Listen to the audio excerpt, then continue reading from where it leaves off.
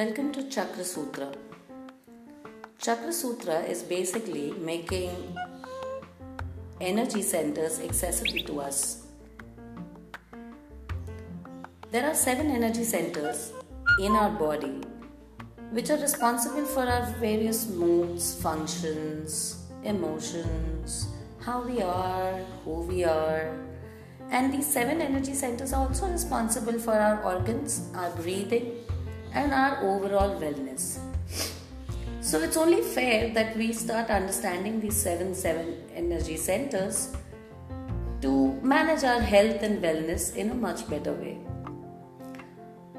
So to start with it, I'm just going to give you a small introduction. There's root chakra, sacral chakra, solar plexus, heart chakra, throat chakra, third eye chakra, and crown chakra.